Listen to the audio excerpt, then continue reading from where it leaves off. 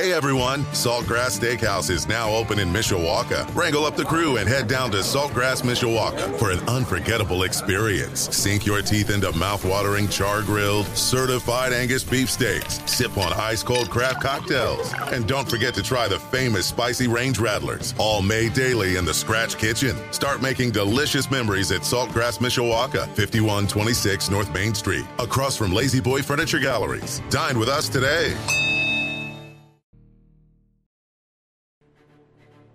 Live from our WSBT Radio studios in downtown South Bend. Let's go! Come on! Welcome to Budweiser's Weekday Sports Beat. Wow, don't blink. A lot of major intestinal fortitude going on here. On your home for Notre Dame football. Knocked down by Wooden. The game is over. The Irish is upset Florida State. Notre Dame is number one. And Notre Dame basketball. Number one ranked UCLA Bruins have been upset by the Irish of Notre Dame. Arike Ogunbowale wins the national championship for Notre Dame. Plus Fighting Irish hockey. They score! Jake Evans scores! Notre Dame 3.7 seconds away from a spot in the national championship game. The NFL and Major League Baseball. Oh my gracious! How about that? Sports Radio 960 WSBT. WSBTradio.com. The free WSBT radio app. Big time onions! Now, here's your host, 7-time Associated Press Broadcasting Award winner, Darren Pritchett. Hello again, everyone. Welcome to the program, Budweiser's Weekday Sports Beat. From 960 AM WSBT, we are streaming at WSBTradio.com, plus on our free WSBT radio app, a video feed right now at the Twitch app. Great to have you on board on this Wednesday, February the 8th of 2023. Super Bowl 57 coming up on Sunday. The Kansas City Chiefs facing the Philadelphia Eagles. The Chiefs going for the franchise's third world championship. The Eagles going after Super Bowl win number 2. You can hear the game right here on WSBT Radio thanks to our friends at Westwood One. Pre-game coverage starts at 2 o'clock. Opening kickoff is at 6:30. 4.5-hour pregame show is nothing. I'm going to say that's weak, as a matter of fact, because when Notre Dame football went to the national championship game in 2012 down in Miami, and they faced the Alabama Crimson Tide, our pregame show was 6.5 hours. And you know what? It was actually a ton of fun. Of course, being down in Miami was great. We started the pregame show from the Media Hotel. We had pre-recorded like 45 minutes of the show so I could get on a shuttle bus and get to the stadium. When I arrived at the stadium, the dogs were going through the press box to make sure there was nothing there that did not need to be there, so that kind of paused things a little while longer, but then got on the air from the stadium and took our pregame show up until an hour from kickoff of that national championship game. That was just a ton of fun talking ball for 6.5 hours, and it's a whole lot of fun talking about the team you cover playing for the national championship. Unfortunately, things did not work out that night, but that was a whole lot of fun. So, Marcus and crew, if you want to put us through another 6.5-hour pregame show, I'm up for it. I'm a little older now, may need some IVs, but let's do it one more time sometime in the near future. That would be a lot of fun. You know, I used to be a big NBA fan. When I was growing up, Bird, Magic, Michael, that was the golden era of the NBA. The personalities were not as strong as they are today. The game was a little more, the style of offense had more flow to it. And now there is just so much isolation and, well, for the lack of a better explanation, I don't know how many times traveling is called anymore. I've just not as big a fan of the NBA as many, many years ago, so I don't follow it as closely. Sadly, I had zero interest to flip to TNT to watch LeBron James beat Kareem Abdul-Jabbar's all-time scoring record that stood for 39 years, which is remarkable. Just really no interest whatsoever. It's not that I'm anti-LeBron. I'm not one of those people that throws fits when someone says LeBron is better than Michael or Michael is better than LeBron. I have my opinion, and that'll kind of come out in a My 5 question of the day we have planned. But for me, the NBA is just so different than it was back in the day when I walked uphill to and from school, as they used to say. So maybe you enjoyed it. Wasn't really on my radar last night, but it is an unbelievable accomplishment. LeBron has had so many people doubt him through the years, but continues to break records, including the ultimate NBA record, at least the ultimate individual record, passing Kareem Abdul-Jabbar as the all-time leading scorer in the history of the NBA. With all those wonderful things said, I'll take MJ in a second, and it's not even close. And that's not even disrespectful to LeBron. Nobody comes close to Michael. And I'm not a Bulls fan. I was not a Bulls fan when Michael was there and Dennis and Scotty. I'm kind of a neutral observer, not a Laker fan, not a Bull fan. I was a Celtic guy growing up with Larry Bird, Dennis Johnson, Danny Ainge, Kevin McHale, Robert Parrish, M.L. Carr, Jerry Sheasting. That was kind of my team, but I'm sorry, no one come close to MJ. That was the ultimate competitor and a guy that just came up big in so many clutch situations. I'm not saying LeBron doesn't. I just prefer Michael, and I think a lot of people around these parts are in my corner. All right, 5:12 is our time. We've got our hat trick of opening topics to start tonight's program here on Sports Radio 960 WSBT, and the NBA did not make the list. We'll start with college football. The spotlight on Marcus Freeman and the University of Notre Dame football program as they search for a new offensive coordinator. Last week, Tommy Rees departed. He's now Tuscaloosa Tommy, the new offensive coordinator at Alabama. I can't wait to see how that turns out. Why do I have a feeling it's going to be must-see TV at times? Now, I remember Lane Kiffin was on the sideline when he was offensive coordinator for Nick Saban. And when Saban got hot, Lane was right there taking it. Now, Bill O'Brien caught it a few times last year, but he was up in the booth, so you didn't get the two guys in the same shot look as you did with Lane on the sideline. Now, Tommy's always been in the booth, so we probably won't get the Nick walking by Tommy, giving him the "what in the world are you doing?" yelling moment. But we might have some good split screens between the two. But back to the topic at hand. Marcus Freeman has a chance to show us what he wants on the offensive side of the football. Said this last week. I still feel like it's the case. This is probably going to be his biggest decision throughout his entire coaching career at Notre Dame. This is a wonderful opportunity for Marcus to show what he wants from the offensive side of the football. And you've got an All-American candidate waiting on his offensive coordinator. You got Sam Hartman in your bullpen, ready to bring him into the game against Navy, first game of the year. And that's exciting. I would have to imagine, despite it being early February, and a lot of coaches have settled in, Notre Dame is one of those jobs that is a little different. If you're trying to get the offensive coordinator job filled at Louisville, if you're trying to get it filled at Arizona, maybe a place like Minnesota, it's going to be a little more difficult. But this is Notre Dame, and there are still many people that would drop everything to come here to be a part of this historic program.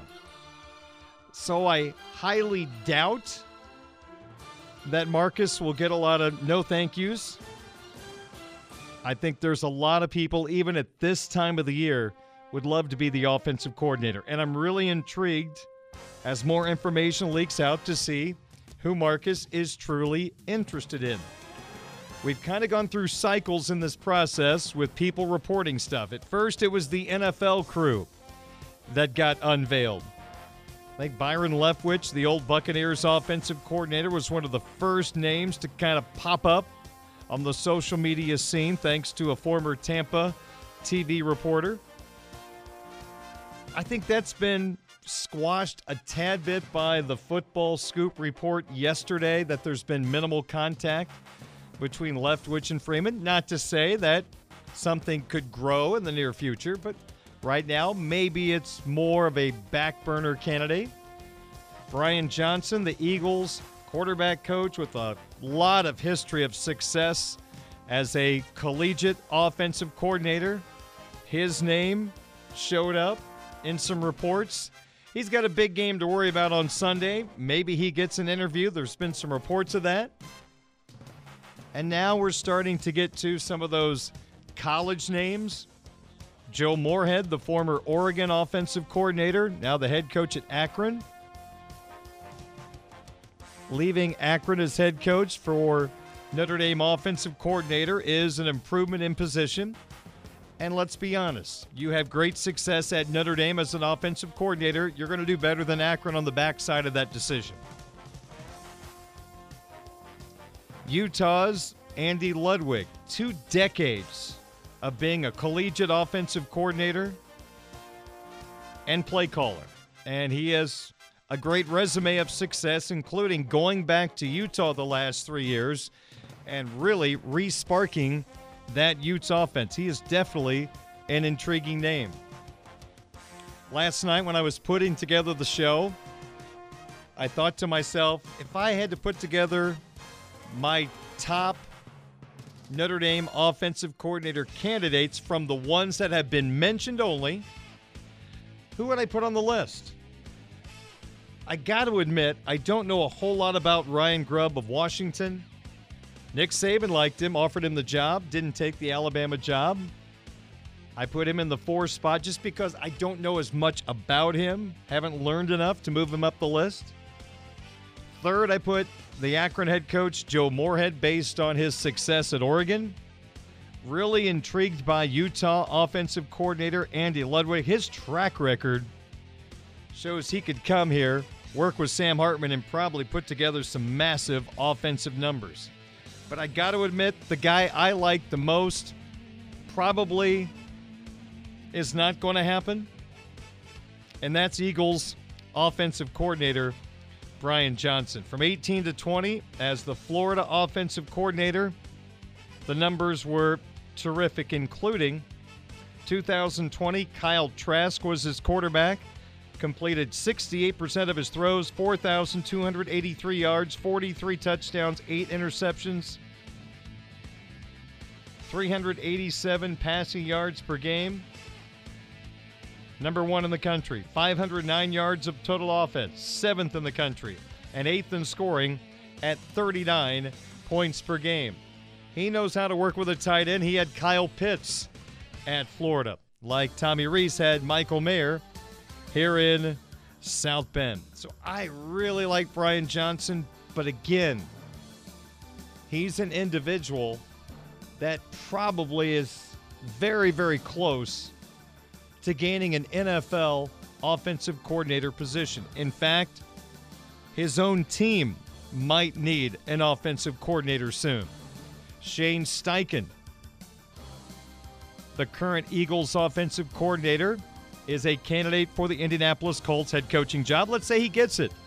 Johnson might move up to Eagles offensive coordinator. Now, if he wants to be in the NFL, and I can't blame him right now, good for him. If he's interested in getting back into college ball, can't ask for many better opportunities than taking over at Notre Dame. And you've got a defensive head coach that I'm sure would give you a lot of leeway to lay out what you want to do offensively. Now, granted, it's got to also work with what Marcus wants from his offense, but it's not like you've got someone leaning over your shoulder all the time as you prepare the offense each week. So I really love Brian Johnson, the Eagles offensive coordinator. I think he'd be awesome here, but I just have a feeling the NFL is going to come calling. And in the NFL, you don't have to worry about the transfer portal, NILs, recruiting, dead period, on period.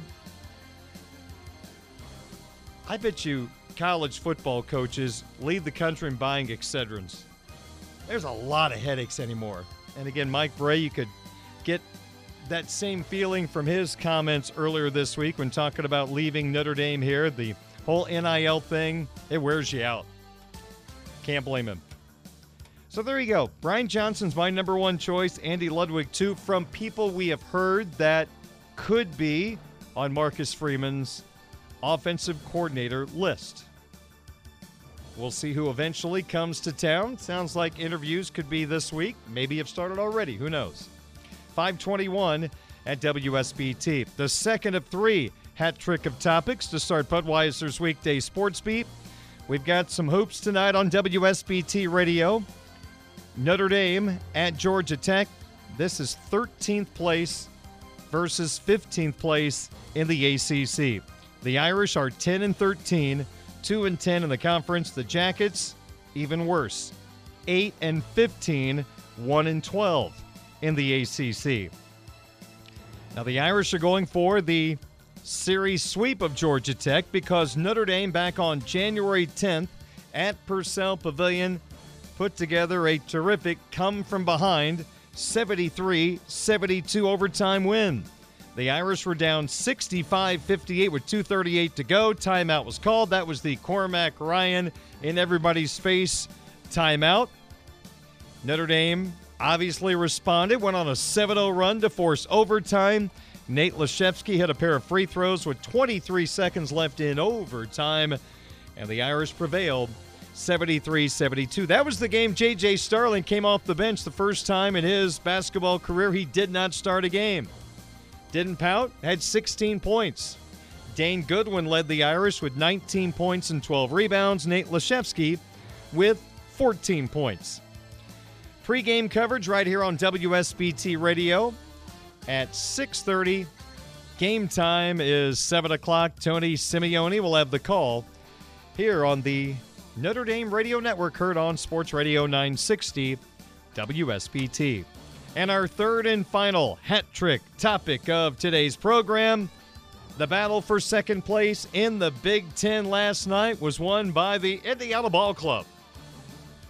The Indiana Hoosiers down in Bloomington knocked off Rutgers 66-60. It looked like Indiana was going to run and hide in the first half. They led by 14. But Rutgers found their shooting eye from the three-point line. Over the final 8 minutes of the first half, they knocked down 5 trifectas. And at halftime, that 14-point lead was down to 3.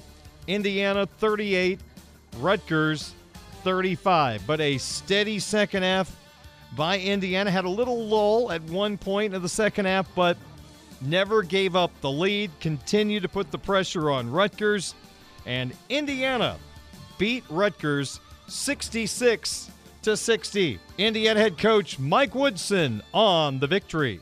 I mean, tonight was another team effort. Thought everybody that played helped gut this game out. That team plays hard, man. And, we couldn't really get nothing going down the stretch from an offensive standpoint in terms of movement. We became stagnant. And somehow I got to help us when we get in that rut. But our defense was solid. And we just kept grinding, and we got stops when we needed to. Could have done better on the boards because we were awful in that area. We knew coming into the game, rebounding and not turning it over against their pressure will allow us to stay in the game or win the game. And I thought we did a pretty good job in that area. Well, Trace Jackson Davis, who's going to be one of the best Big Ten Player of the Year runner-up players in the history of the Big Ten. If it was not for Zach Edey, he would run away with Player of the Year and maybe National Player of the Year. Trace Jackson Davis went over 2,000 career points last night with a terrific putback dunk. He finished with 20 points, 18 rebounds, 6 assists. He did turn it over 5 times, but Trayce Jackson-Davis became the first Indiana Hoosier in history with 2,000 career points and 1,000 rebounds. Again, his head coach, Mike Woodson. It's unbelievable. I mean, all I can say is unbelievable. I mean, this young man has done a lot since he's been here wearing this uniform. I couldn't be more proud of the player. I mean, he's a phenomenal player. It's beautiful to watch, man. He does a lot of wonderful things on the floor, man. To be able to score 2,000 points and 1,000 rebounds, man, that says a lot. Trayce Jackson-Davis seemed to turn the corner late last year. He went from a good player that was at times inconsistent into the face of this Indiana program, a dominant big guy for Indiana. And really, the last month, he's taken that play up to an even greater level. And I think that coincides with Indiana becoming a more consistent, better basketball team. Miller Kopp just needs to play Rutgers every game. The three-point shooter for IU had 18 points last night, 4 of 5 from the three-point line. In the first meeting, Kopp led Indiana with 21 points. So he's averaging 19.5 points per game against Rutgers this year. So all of a sudden, Indiana, who found themselves near the basement of the Big Ten early on, then worked their way up into that big glob of teams that are just kind of cannibalizing each other. Now Indiana's kind of poked its head out of that mess, and they are tied for second place. Purdue still leads the way at 11-2.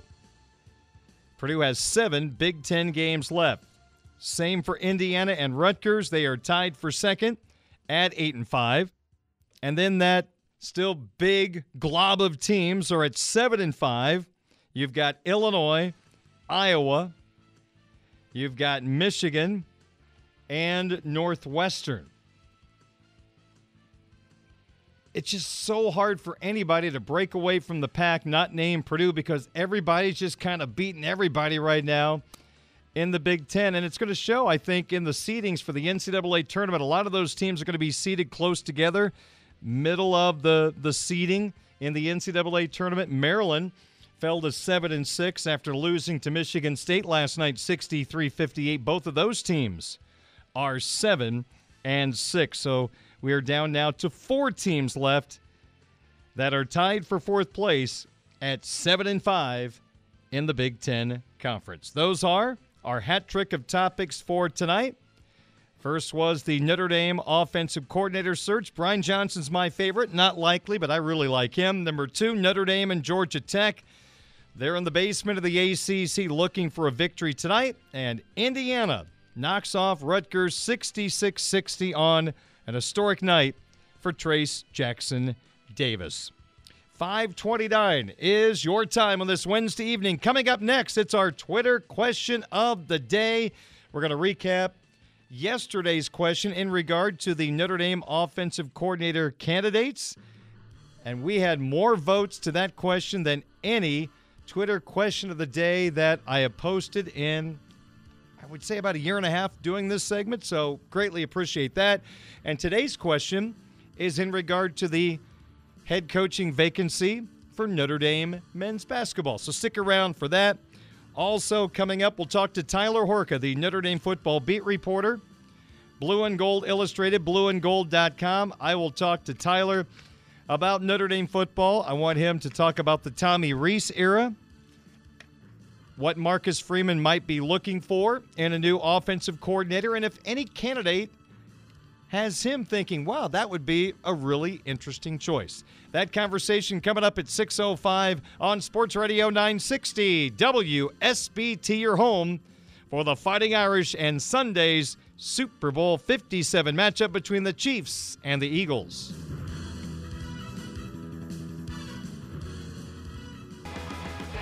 You can listen to Budweiser's weekday sports beat live or on demand with our free WSBT radio app. Just search WSBT Radio in the App Store and Google Play.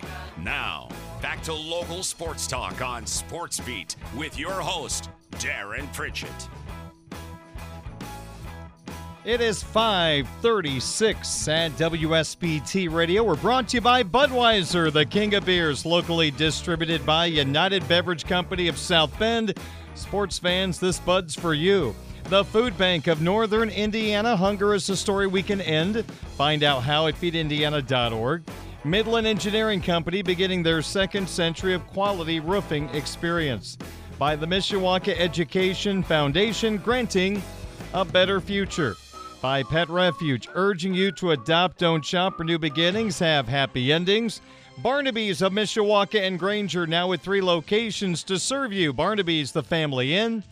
And by our sports update sponsor, Edward Jones, making sense of investing. Contact Jerry Madsen in Osceola or Craig Langhofer in New Carlisle. This is the Budweiser's Weekday Sports Beat Twitter question of the day from Sports Radio 960 WSBT.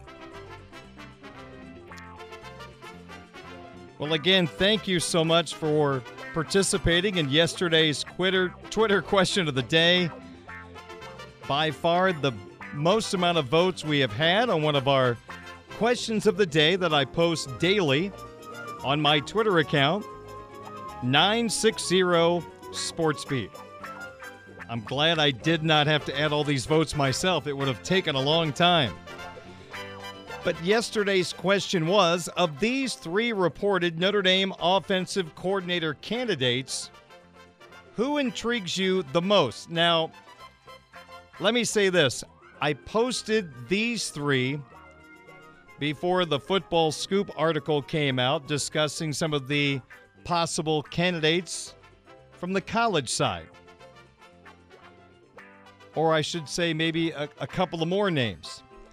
Because here were the 3 I went with yesterday. Former Buccaneers offensive coordinator Byron Leftwich. Former Oregon offensive coordinator, now the head coach at Akron, Joe Moorhead. And Eagles offensive coordinator and former Utah and Florida offensive coordinator Brian Johnson. Well, coming in 3rd place in the vote is a guy who won a Super Bowl a couple of years ago with the GOAT, Tom Brady.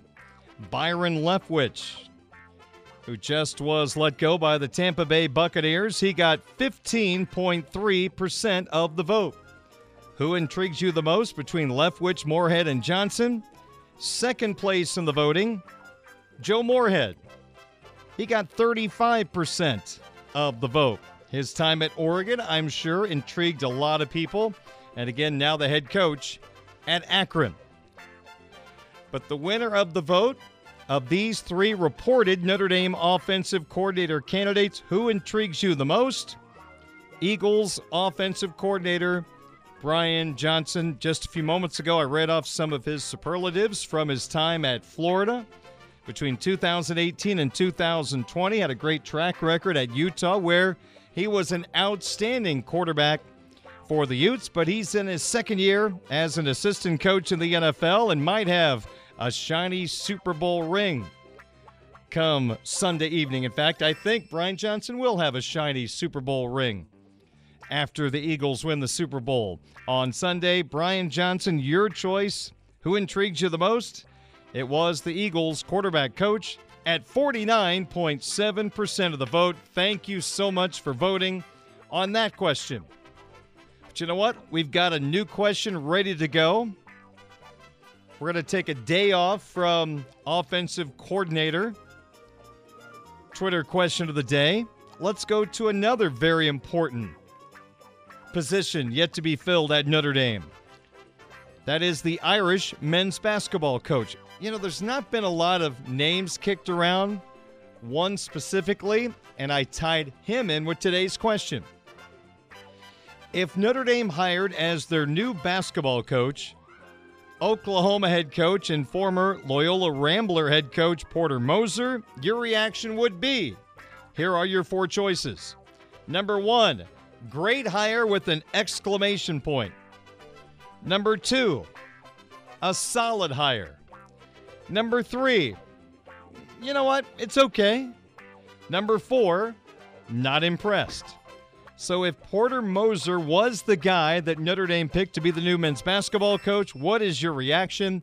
Great hire, solid hire, it's okay, not impressed. We'd love for you to vote right now. Check out my Twitter account at 960SportsBeat.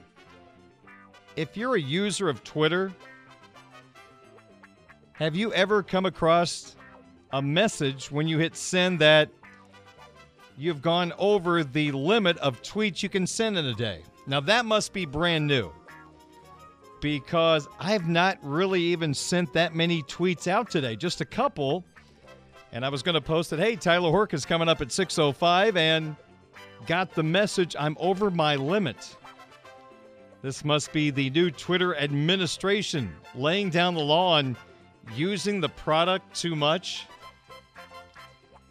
Doesn't that seem a little strange? Yes, I'm selling bananas today, but you can only buy 3. The rest, I don't sell them. They're just going to get too ripe and we'll have to throw them away. Why wouldn't you want people to use your product over and over? That is an interesting one. Okay. But I guess I'll play by the rules. And I guess it includes direct messages, because I was direct messaging someone today. Apparently that counts towards your limit. I don't know. You got me. So, sorry, I can't tweet anymore for the day, I guess. Fortunately, the question for today is out there. Our Twitter question of the day. We'll come back with the results tomorrow. And we've got a brand new question ready to roll on Thursday. It is 5:43. Coming up in a moment, we'll get to some Big Ten bracketology. Plus, as I just talked about a second ago, Blue and Gold's Notre Dame football beat reporter Tyler Horka will join me at 6:05 to recap the Reese era and look ahead to the new era of offense under Marcus Freeman at Notre Dame. Budweiser's weekday sports beat from Sports Radio 960 WSBT. A Michiana tradition continues. Welcome to Budweiser's weekday sports beat on Sports Radio 960 WSBT. Here's your host, Darren Pritchett. 5:47 on your home of the Fighting Irish, Sports Radio 960 WSBT. My name is Darren Pritchett. Thanks so much for joining me on 960 AM WSBT, streaming live at WSBTradio.com, the WSBT Radio app, and the video feed on the Twitch app. Earlier, we talked about Indiana's impressive victory over Rutgers last night, 66-60.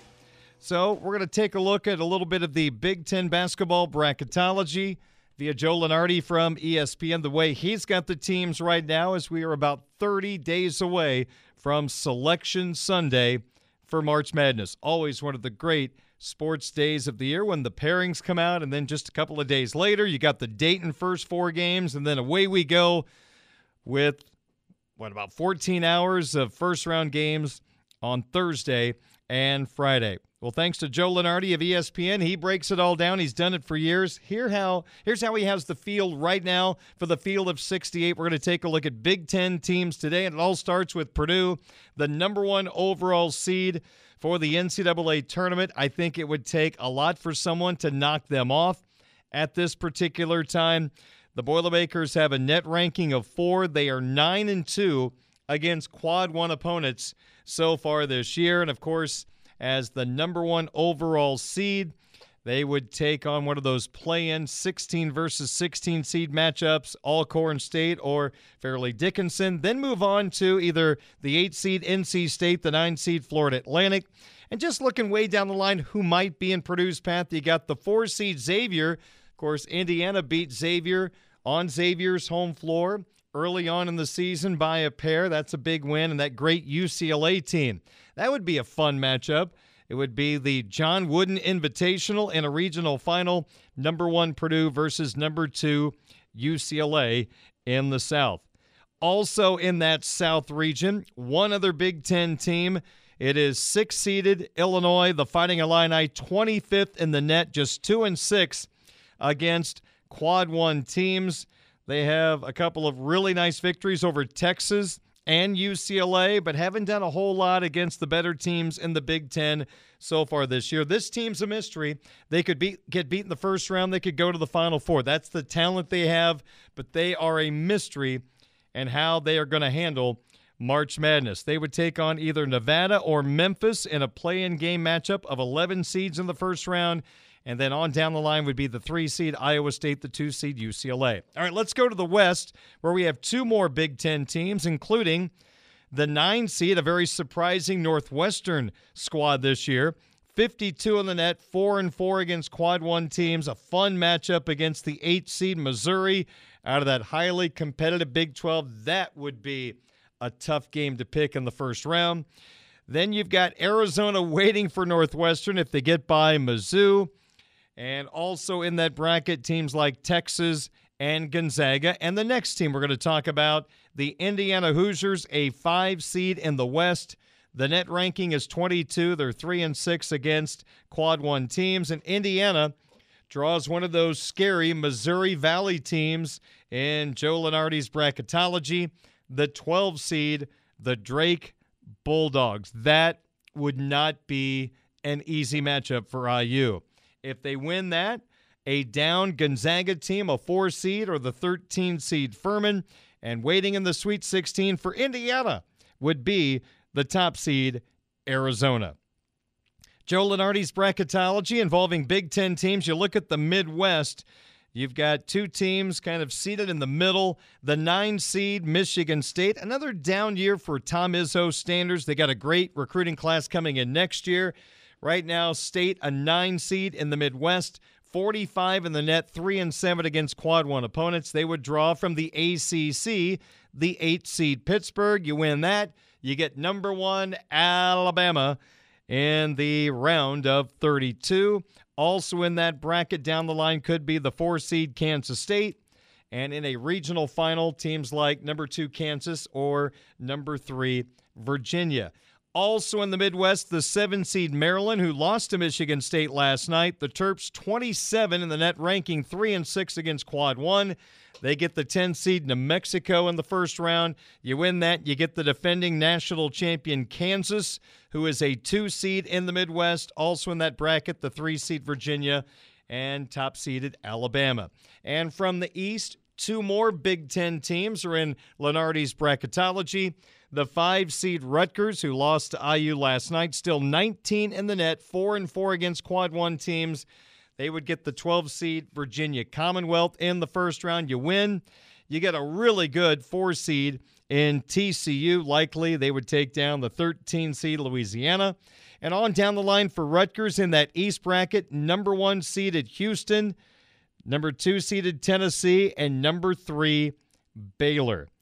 Iowa is also in that East bracket. You talk about a fun game that might be 110 to 109 in the first round.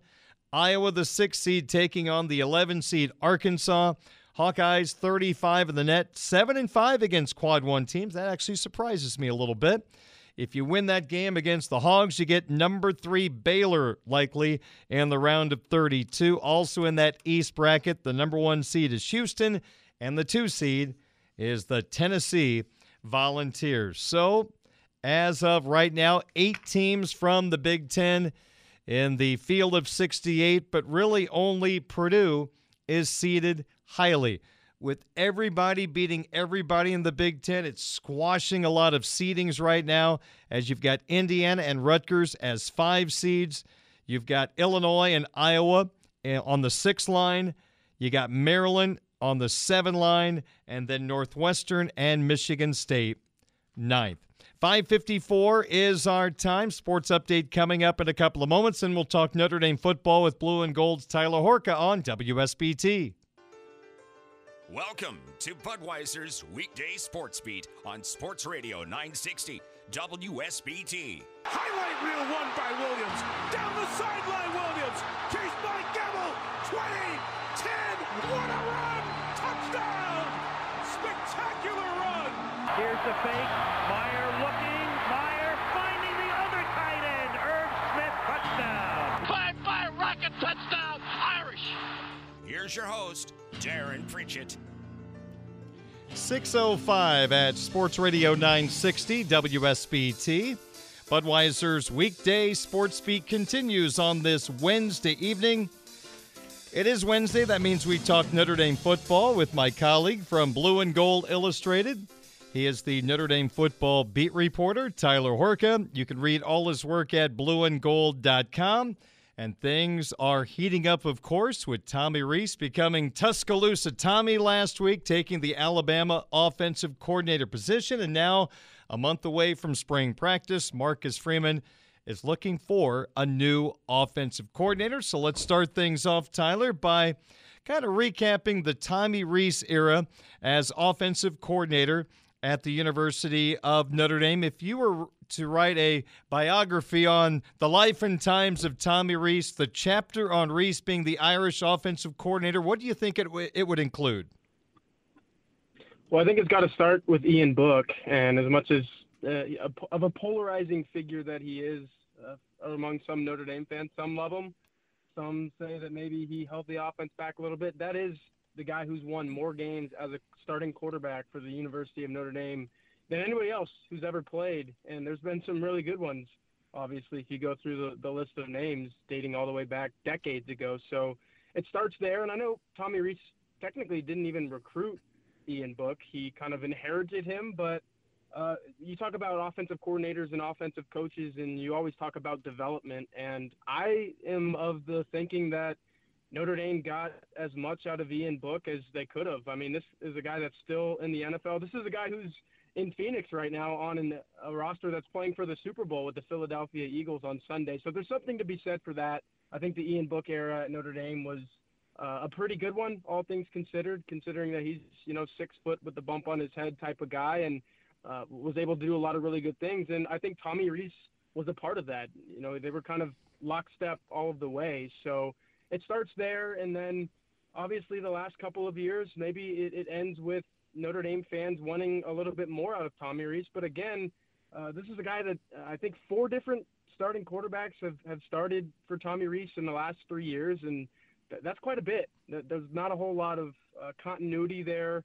Had he would have stayed, he would have had Sam Hartman for 1 year, presumably, and then he would have needed another guy. So the continuity would have been nowhere to be found going forward as well. But all of that to say that this conversation, everything that I just said, a lot of ups and some downs as well. So he had the best tight end that's ever played for a university that likes to call itself tight end university. Michael Mayer was incredible the last 3 years, really the last 2 years, just phenomenal, probably the best tight end in college football over that span. So again, a lot of highs, a lot of lows, but there was always just some element of, something to be desired, just a lack of complete prolific offense. And that was, true in the numbers that he had. I mean, it was 30s and 40s pretty much all the time in total offense, scoring offense. And it felt like he could never get to that next top. Now, would that have happened with Sam Hartman?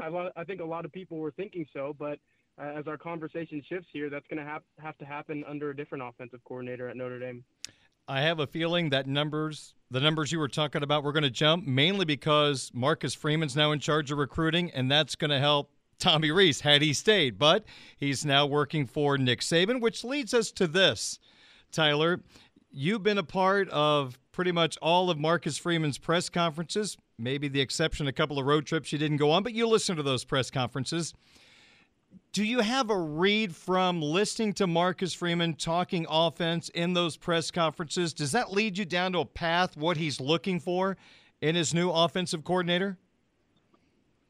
Well, I don't know how much has changed in a year, but I mean, you got to remember, you go back to this time last year, maybe a couple months before, even a month before, say January of 2022, when he was really doing the bulk of his hiring. I mean, he had hired a wide receivers coach, a running backs coach, tight ends coach, a defensive coordinator. And I would look at the defensive coordinator hire maybe to kind of suggest where he wants to go with this one.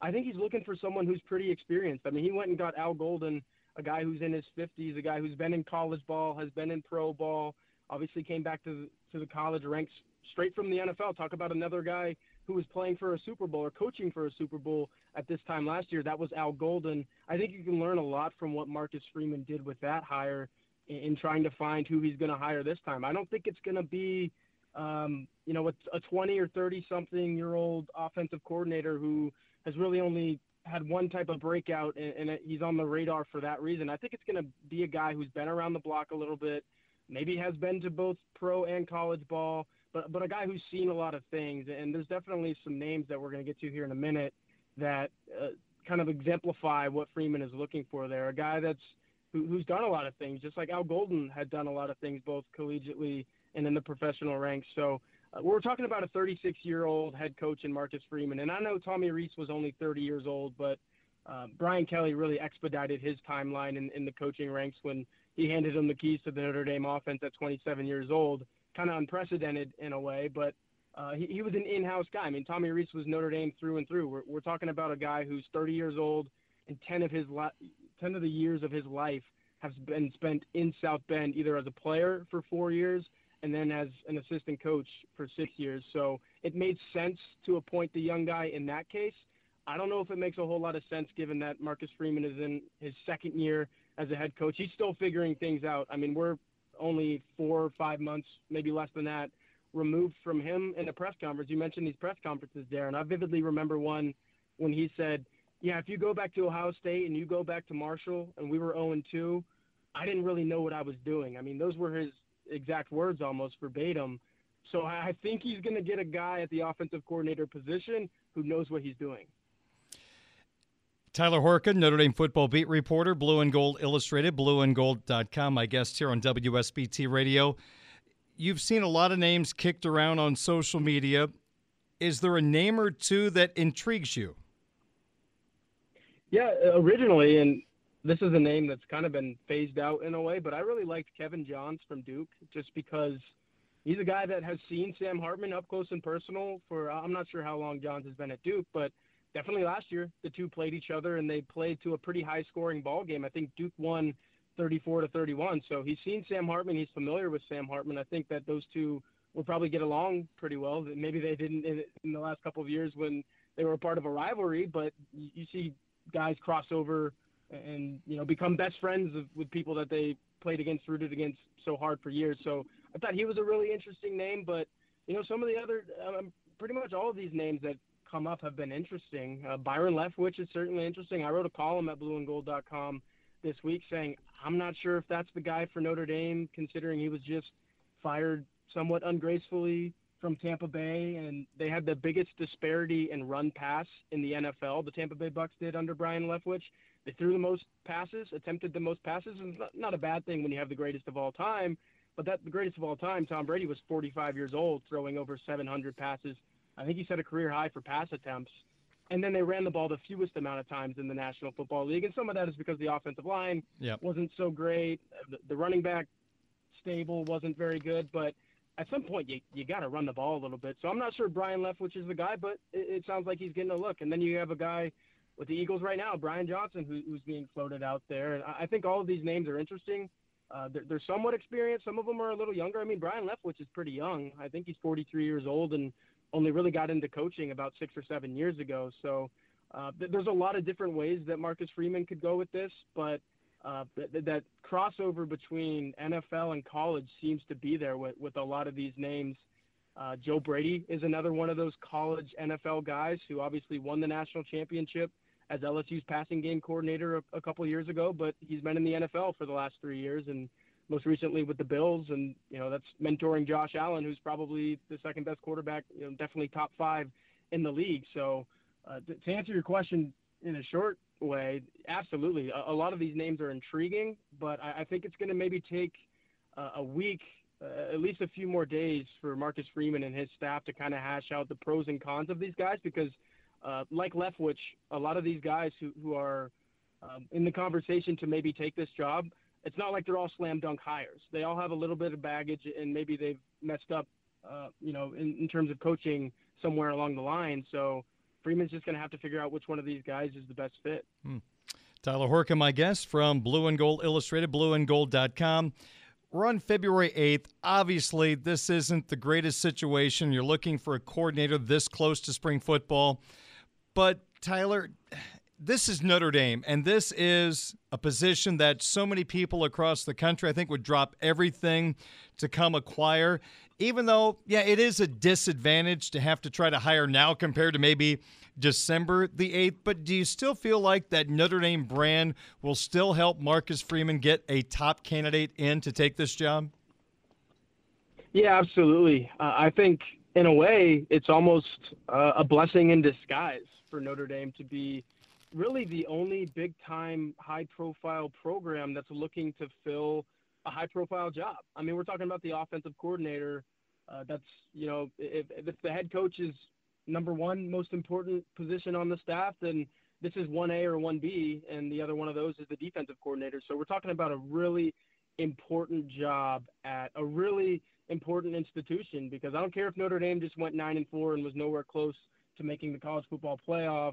Notre Dame's showing up on ESPN every single week of the season. Notre Dame's showing up on ESPN in February sometimes, especially when something like this is happening. So I would not be shocked if someone that just took another job, one name that comes to mind, and I mentioned him on our blueandgold.com message board today when I was doing my Hey Horka segment, was if you could reach out to anybody, make one phone call, who would you go after? And I probably should have spent a little more time thinking about this question, but a name that popped into my head who's been one of the best offensive coordinators of the last 3 to 5 years is Phil Longo, and he just took a job, went from North Carolina to Wisconsin, obviously to team up with Luke Fickell there, and that's a really stable, awesome job. I think Wisconsin is doing awesome on the recruiting trail right away. I think the Badgers are going to be really good and be a force in the Big Ten in a way that they haven't the last couple of years. But if Notre Dame called, I mean, if you're Phil Longo, you're taking that call. I don't care if you just signed the papers and they're still sitting on your desk and they have to go through the fax machine or something. You're going to take that call because it's Notre Dame.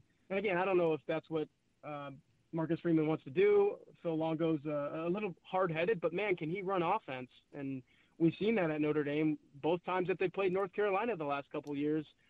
Sam Howell was awesome under Phil Longo's direction, and then obviously Drake May was awesome under Phil Longo's direction as well. So that's just one example of, I think, Notre Dame being in a position where I don't care if these people just signed their papers, they're with their new program, they're happy.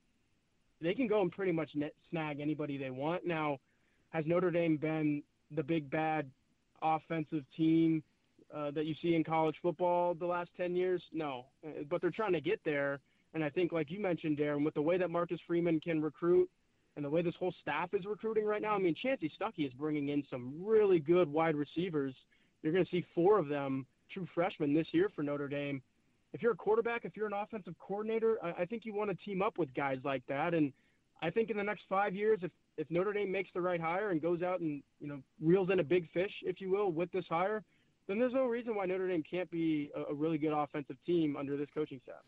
Tyler, finally, I know you can't believe everything that is on social media, but I'll say this. Considering the timing of the tweet and the video, it sure seems like new quarterback Sam Hartman is all in on Notre Dame, despite the fact his offensive coordinator left for Alabama. Yeah, absolutely. And I actually talked to a couple people who are in his inner circle. And when I say inner circle, really close to him, I don't want to drop names, but sure. As soon as it happened, that's what you have to do as a reporter, is try to get those people on the line via text, via phone call, whatever it is, and say, hey, what's the situation here? And I trust both of these people because they know Sam really well. And they said, yeah, he's locked in.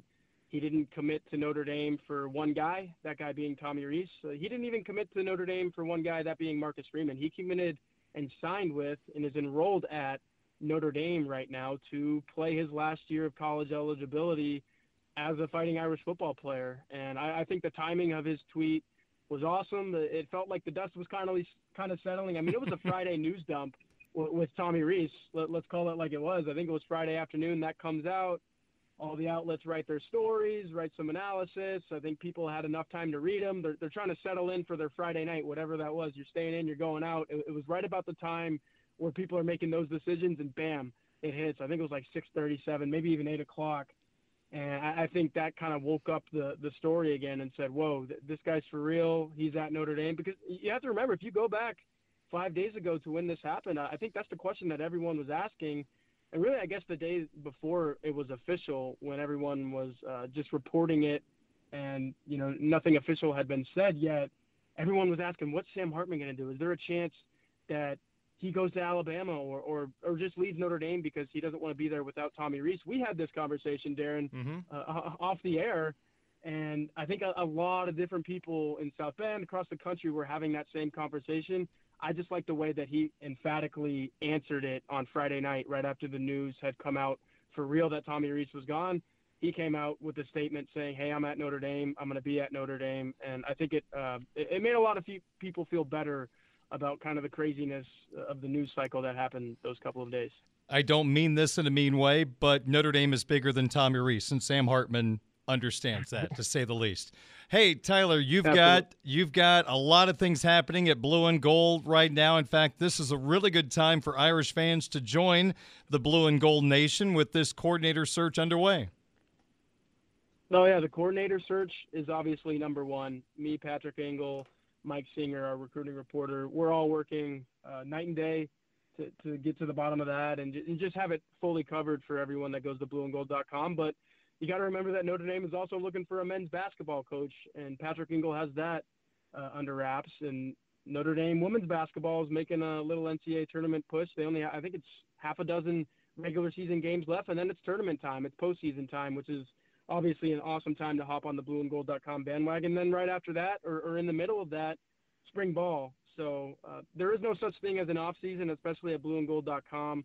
We cover Notre Dame athletics like nobody else. So go there, sign up for a subscription, only $29.99 right now. And I think that's still one heck of a deal for everything that we provide for Notre Dame fans. It's the place to be if you're a Notre Dame fan. So get to blueandgold.com for everything that you want to know about Irish athletics. Well, I talk to Tyler every Wednesday at this time, so I'm really curious to see where we are in the process of hiring a new offensive coordinator when we speak again next Wednesday at 6:05. Until then, thank you so much for your time, as always, and we'll talk to you next week. Absolutely, Darren. Thanks so much. Hey, everyone. Saltgrass Steakhouse is now open in Mishawaka. Wrangle up the crew and head down to Saltgrass, Mishawaka for an unforgettable experience. Sink your teeth into mouth-watering char-grilled, certified Angus beef steaks. Sip on ice-cold craft cocktails. And don't forget to try the famous spicy range rattlers, all made daily in the Scratch Kitchen. Start making delicious memories at Saltgrass, Mishawaka, 5126 North Main Street, across from Lazy Boy Furniture Galleries. Dine with us today.